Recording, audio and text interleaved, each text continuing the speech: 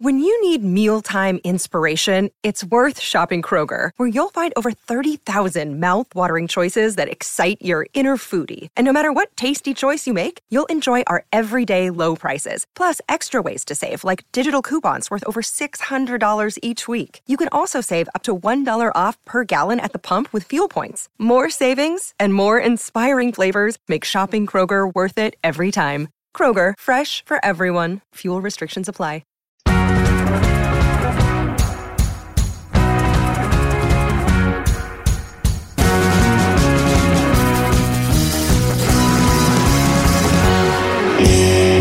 I've had a crush on Shania Twain for the longest while, but I think that, she's out of my age group. But I have a new crush. Can you guess who it is? I don't know. I have no idea. It's you. You're my new crush. Aw, thank you. I'm so flattered. That's so nice. Thank you. And you know what? It kind of works because we both like Shania Twain, so I don't think you'd be too mad if I say that my first crush was Shania Twain. No, not at all. She was my first crush, too. Okay. Awesome. And we'll start off with, so you started playing guitar at 7 years old. You were under the guidance of your father and your singing teacher at the time. However, this was all inspired by the one and the only Shania Twain and the album Up. That's what I've heard. Is that true? I mean, I've always sang. I've always been pretty musical. Like my parents say, as soon as I could talk, pretty much, there were, like melodies coming out. So I always had an interest in music, always loved singing, loved Britney Spears, loved, all of that stuff. But yeah, Shania Twain definitely is the woman who made me fall in love with country music and who really made me want to write country music too. So definitely thank Shania for that. It's funny because I read on Wikipedia, of course, that, it basically all started with her recent album at the time was Up. So that was in 2002. So if I'm looking at that, I was 11. So you had to be at least, I'm guessing, 9. So That's funny. See, I always tell people that I was 12, but I guess I was 9 if you actually do the math. I was a little younger. Yeah, totally. And I remember that album coming out and I learned it, every single word to every song, in the first day. I think I stayed up all night with my Discman listening to Up. I remember Discman, yes. Yeah. One of the songs on that one, I think, is actual Up. That's the one that I really like. And as soon as I hear that song, and then as soon as I listen to something like one of your recent songs, like Little Girl, I'm looking and saying, yeah, I can see the resemblance. I can see where that influence comes in. Thanks. Thank you. That's a huge compliment. I appreciate that very much. I love that album. My favorite from that album is It Only Hurts When I Breathe. So good. I want to write a song like that too someday. I always hear that in Shoppers Drug Mart, and it immediately makes me want to just get the stuff and get out, because there's nothing more depressing than watching a man be like, I love Shania. No, don't make me cry. It's okay to cry. So you mentioned about your songwriting skills a little bit there too. That began through writing poetry, and that was only at a young age too, beginning in the 4th grade. So I mean, I'm not gonna toss any insults here, but what were you writing poetry about in the 4th grade? Oh my goodness, I was a very introspective child, I guess you could say, very dramatic. And I mean, I always say I grew up listening to everything. I have a brother who's much older than me. I was a miracle. I'm doing bunny ears with my hands right now.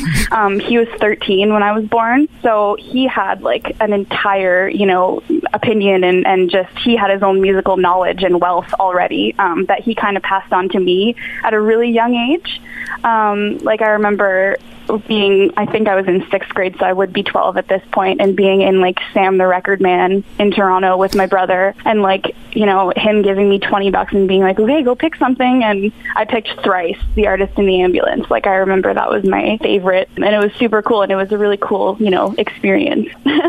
Yeah, no, because I remember being that age, and, to toss out something embarrassing on my end here was, I remember my grandmother gave me a kind of I guess it was like a notebook, but it was treated like a diary, and I was thinking oh, I'm only, I guess, 10 or 12 here, so yeah, there's nothing wrong with the diary. Yeah, and I heard Alanis Morissette, she's from, the Ottawa area where we are from, where we grew up, and I heard that, the first song that she wrote, she was 10 or 12 years old, and it was about, a relationship. It was about some man cheating on a woman, you know what I mean? And I think that's a really cool story, and that's kind of how I've always felt, because I've written a lot of songs about things that I haven't necessarily experienced, but I think as a musician and as an artist, you kind of, and as a writer too, you kind of like feel things differently, almost deeper sometimes, and it's a good thing and a bad thing. Like, one of my favorite sayings is what a blessing and a curse it is to feel everything so deeply.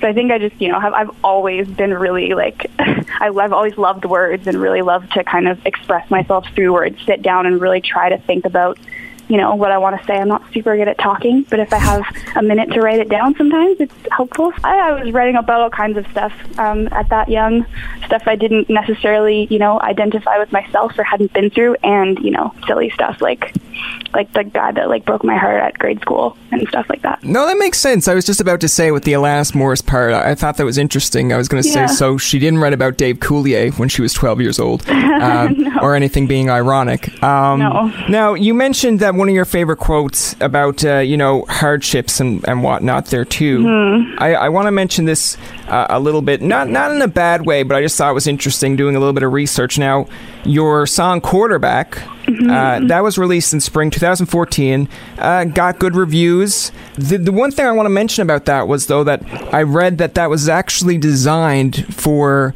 Carrie Underwood, but she turned it down.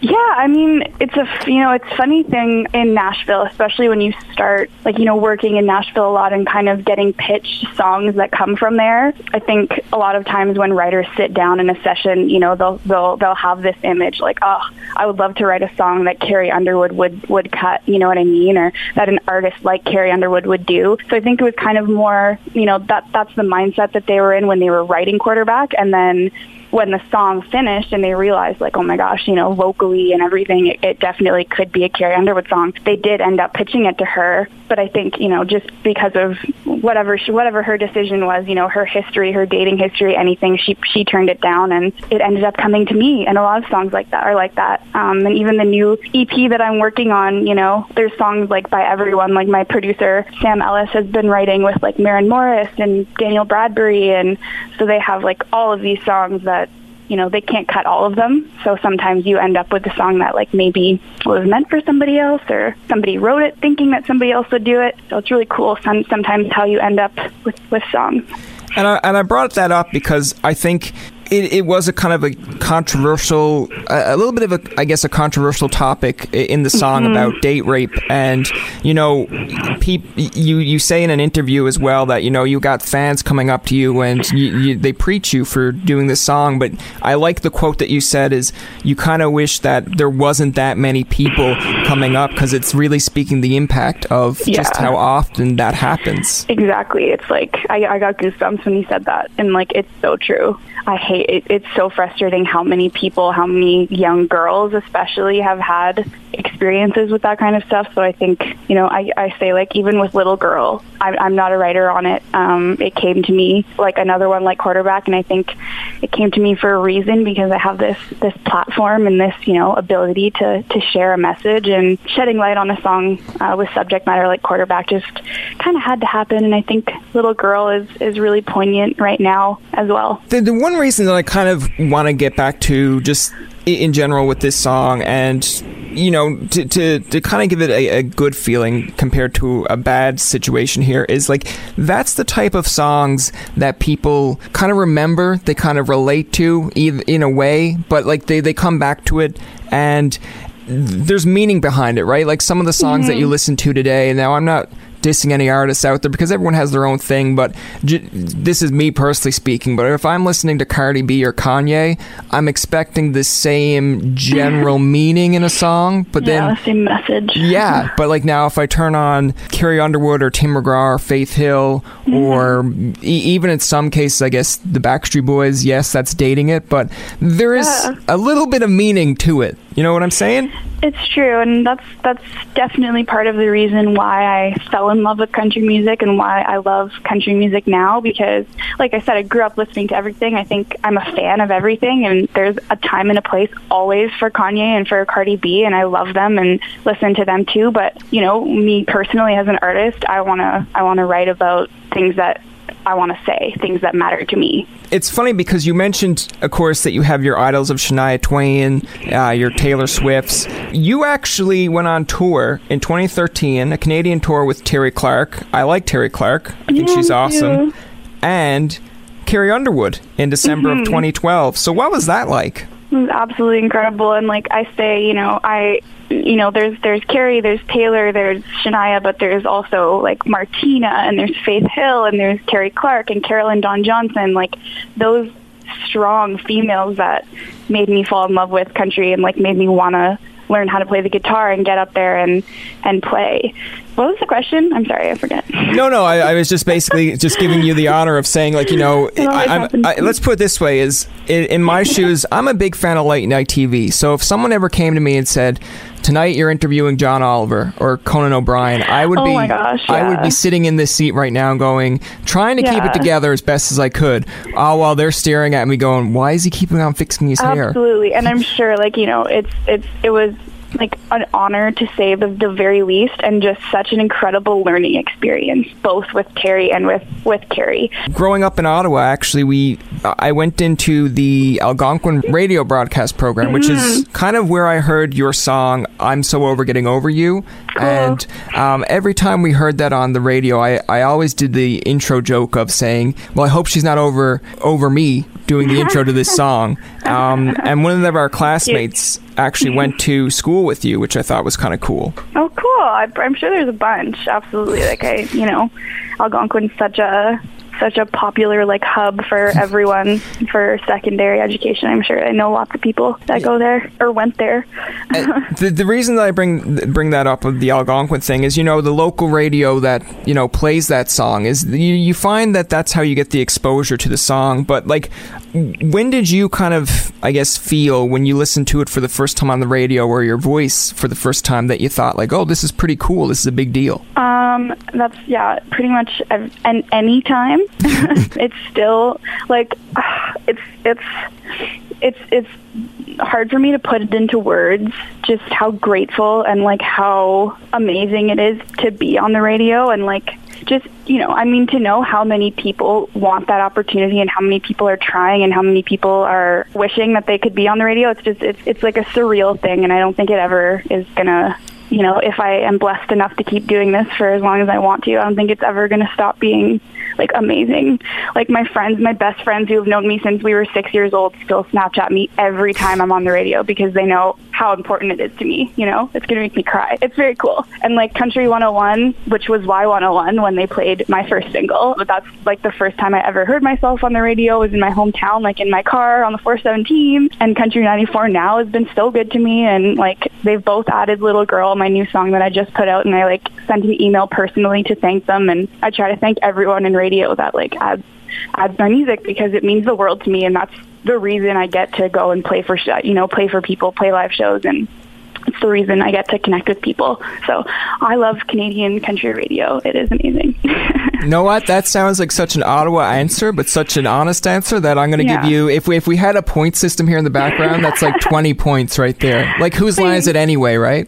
Thanks. You mentioned all the types of music that you like. You mentioned that you're into country. Now, at the same time as you mentioned about liking Kanye and Cardi B as well, do you think that the kind of new country that we're listening to kind of gets the pop vibes from that kind of artists as well? I mean, that's a very interesting question. I think, like, I know lots of other artists and writers that do listen to that hip hop and like that kind of genre and that sort of music, so I don't see how it couldn't kind of seep in here and there. But it's funny, like I keep saying in interviews, and we touched on it a little bit, but like I grew up listening to, of course, Shania Twain and Martina McBride and Faith Hill and like Carrie Clark and Carolyn Dawn and all those incredible female country voices. But I also had that kind of influence like from my brother, like that rockier side. So like, I mean, not super rocky, but like Avril Lavigne. Like I was, a 12-year-old girl, so I loved Avril Lavigne. I was obsessed. And Michelle Brandt and like bands like Lilix, like girl bands and like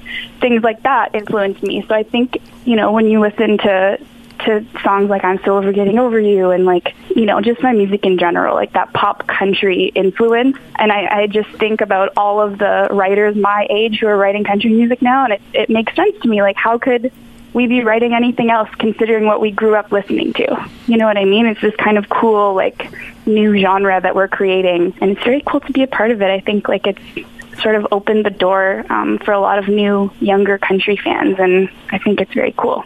You just earned 25 more points just for the Michelle Branch thing. Oh my God, like Hotel Paper was it still is one of my favorite albums in the whole world. Like anytime I have a long drive, I always listen to Hotel Paper. I love that album.